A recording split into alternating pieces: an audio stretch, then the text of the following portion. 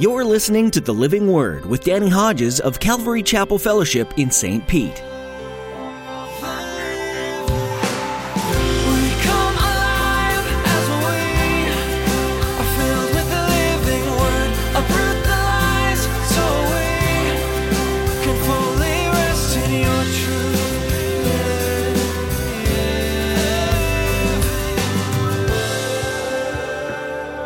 If you're not going to do something with what I've given you, at least give what I've given you to somebody else that'll do something with it.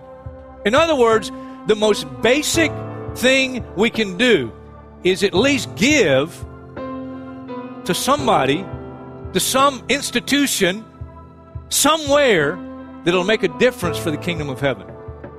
And of course, the first and foremost place biblically we ought to do that is the church, right?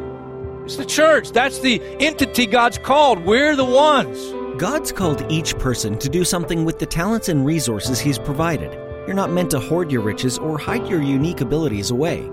Today, Pastor Danny will invite you to take a step forward sharing the Lord's resources with the world by simply giving. If nothing else, support the work of the church by giving to ministries that are making a difference. Be the hands and feet of Jesus by simply stepping into the work God has already prepared for you, no matter the size of it. Now here's Pastor Danny in the book of Titus, chapter 3, with today's edition of The Living Word. 1 Peter chapter 2, verse 11. Dear friends, speaking to Christians, I urge you as aliens and strangers in the world, this world is not our home, to abstain from sinful desires which war against your soul. Live such good lives among the pagans, that's just unbelievers, that though they accuse you of doing wrong, they may see your good deeds and glorify God on the day He visits us. You could also say, so that they also might be saved. And one of the things the Holy Spirit will use in their life to lead them to your Savior and my Savior is our good deeds.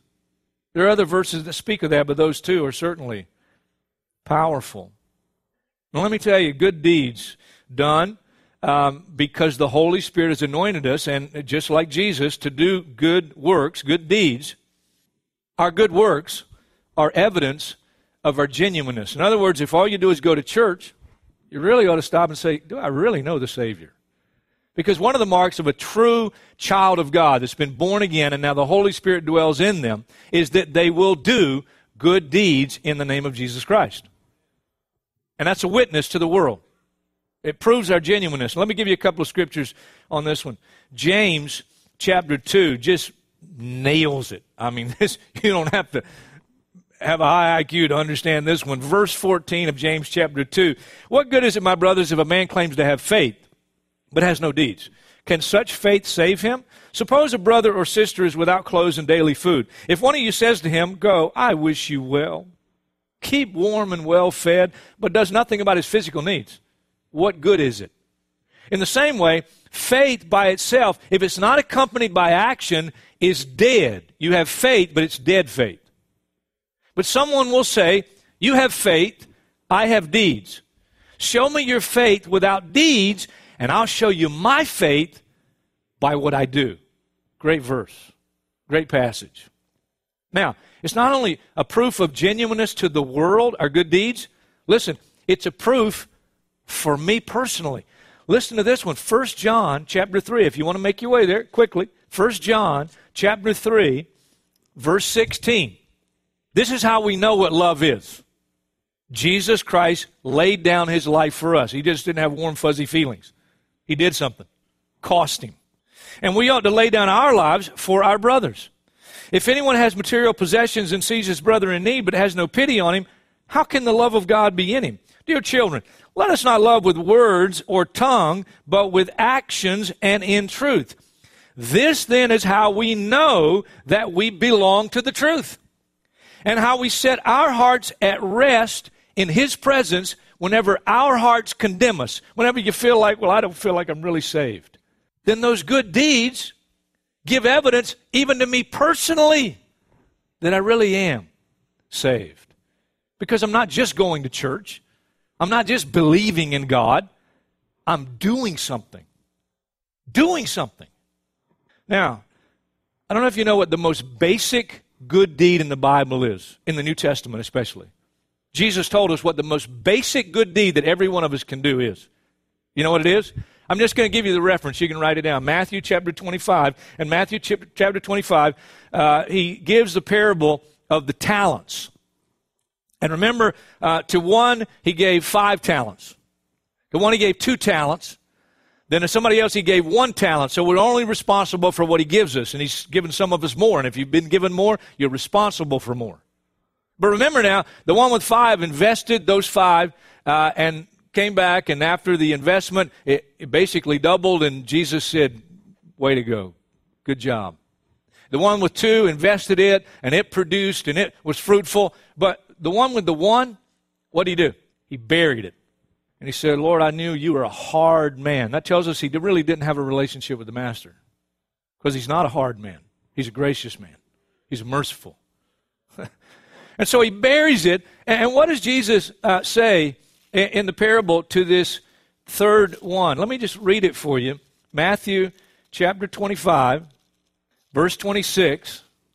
His master replied, and the master, of course, is the Lord, you wicked, lazy servant. You knew that I harvest where I have not sown and gather where I have not scattered seed. Well, then, you should have put my money on deposit with the bankers, so that when I returned, I would have received it back with interest. And what he's saying there is, okay, if you're not going to do something with what I've given you, at least give what I've given you to somebody else that'll do something with it. In other words, the most basic thing we can do is at least give to somebody, to some institution, somewhere that'll make a difference for the kingdom of heaven. And of course, the first and foremost place biblically we ought to do that is the church, right? It's the church. That's the entity God's called. We're the ones that are go into the world and preach the gospel to every creature. And so at the very least, the most basic good deed a Christian can do is open up your wallet, open up your purse, and honor the Lord and invest in kingdom causes. First and foremost, the church, and then extensions of the church, ministries that are doing the work of the church. That's the most basic good deed. You know how much the Bible, especially the New Testament, Old Testament as well, talks about giving? You know how much Jesus talked about giving? Acts 20:35, Paul says, in everything I did, I showed you that by this kind of hard work we must help the weak, remembering the words the Lord Jesus himself said, which we don't have recorded in the Gospels, but he evidently said it because Paul knew about it. Remembering the words the Lord Jesus himself said, it is more blessed to give than to receive. Now, if you really believe that, then we do it because it's more blessed for me to give than to get. Jesus said that. Luke chapter 6, listen to what Jesus said here. This is good. Luke chapter 6, verse 38. Give, and it'll be given to you. A good measure, pressed down, shaken together, and running over will be poured into your lap. And it's not just to get wealth. Another scripture in Corinthians says, he'll increase your seed so that you can be generous on every occasion. Running over will be poured into your lap. For with the measure you use, it'll be measured to you. I love 2 Corinthians when Paul, in 2 Corinthians chapter 8, talks about the Macedonian churches. Paul went around in churches that he planted and churches that he ministered to. He would collect offerings from these churches for special needs offerings. That's the equivalent of what we do here in our special needs offering. It's the benevolence fund. And it was a specific offering aside from their regular giving to help the poor saints in Jerusalem. And he would collect offerings from the churches, and then he'd go to Jerusalem and he'd minister through those offerings. The churches through those offerings would minister to the poor saints in Jerusalem. But he wasn't going to tell the Macedonian churches. He wasn't going to ask them to give because of their situation. Paul talks about it in 2 Corinthians chapter 8. Now, brothers, we want you to know about the grace that God has given the Macedonian churches. Out of the most severe trial, their overflowing joy, their extreme poverty, they're poor, welled up in rich generosity. For I testify that they gave as much as they were able and even beyond their ability, entirely on their own. They urgently pleaded with us for the privilege of sharing in this service to the saints. So somebody let them know that they're being left out in the opportunity to give for the poor saints in Jerusalem. And they came to Paul and said, hey, you got to let us be a part of this. And they did not do as we expected, but they gave themselves first to the Lord and then to us in keeping with his will. So we urge Titus. since he'd earlier made a beginning, to bring also to completion this act of grace on your part. But just as you excel in everything, in faith and speech and knowledge, in complete earnestness and in your love for us, see that you also excel in this grace of giving. 2 Corinthians chapter 9, he continues, and I want you to note this, verse 12. This service that you perform, these gifts that you're giving, is not only supplying the needs of God's people, but it's also overflowing in many expressions of thanks to God. Because of the service by which you've proved yourselves, it's evidence of your genuineness. Men will praise God for the obedience that accompanies your confession of the gospel of Christ and for your generosity in sharing with them and with everyone else. And here's what else happens. And in their prayers for you, the recipients of your gift, their prayers for you, their hearts will go out to you because of the surpassing grace God has given you. Thanks be to God for His indescribable gift, referring to Jesus Christ.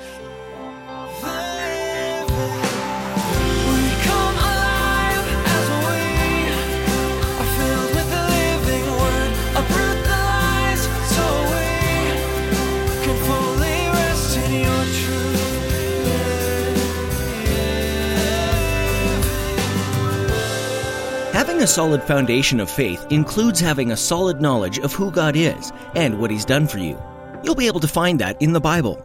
As you grow in your relationship with God, we encourage you to spend as much time as you can reading His Word and holding the truth of those words close. Take some time to read the passage from Titus that Pastor Danny shared today, or read ahead before you join us next time. God promises to speak through His Word and through the Holy Spirit, and we know that you'll be blessed each time you dive into the doctrine of your faith. If you'd like to hear more teachings from Pastor Danny, visit ccfstpete.church and click on the Sermons tab. Don't forget to subscribe to our YouTube channel while you're there to get updated content each time we post it. We love connecting with our listeners, so also stop by our Facebook, Twitter, and Instagram pages. Join in the conversation, and we'll add some positive encouragement to your newsfeed.